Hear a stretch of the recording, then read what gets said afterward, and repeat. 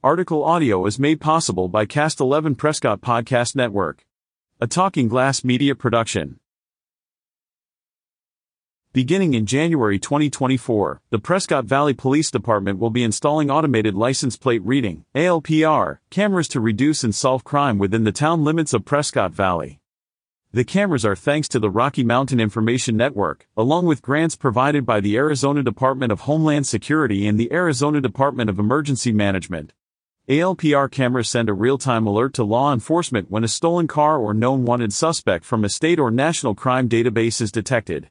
They also send alerts if a vehicle associated with a local case, or a missing person in an amber or silver alert is detected.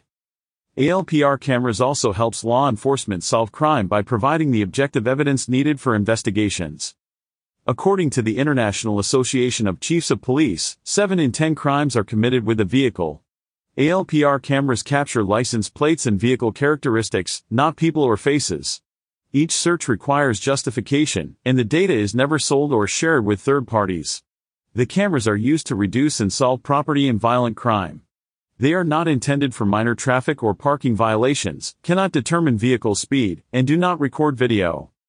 Prescott Valley Chief of Police Bob Ticer said, "This technology will allow our department to better serve our community members by reducing crime as well as the fear of crime and improving traffic safety, which will lead to a safer Prescott Valley."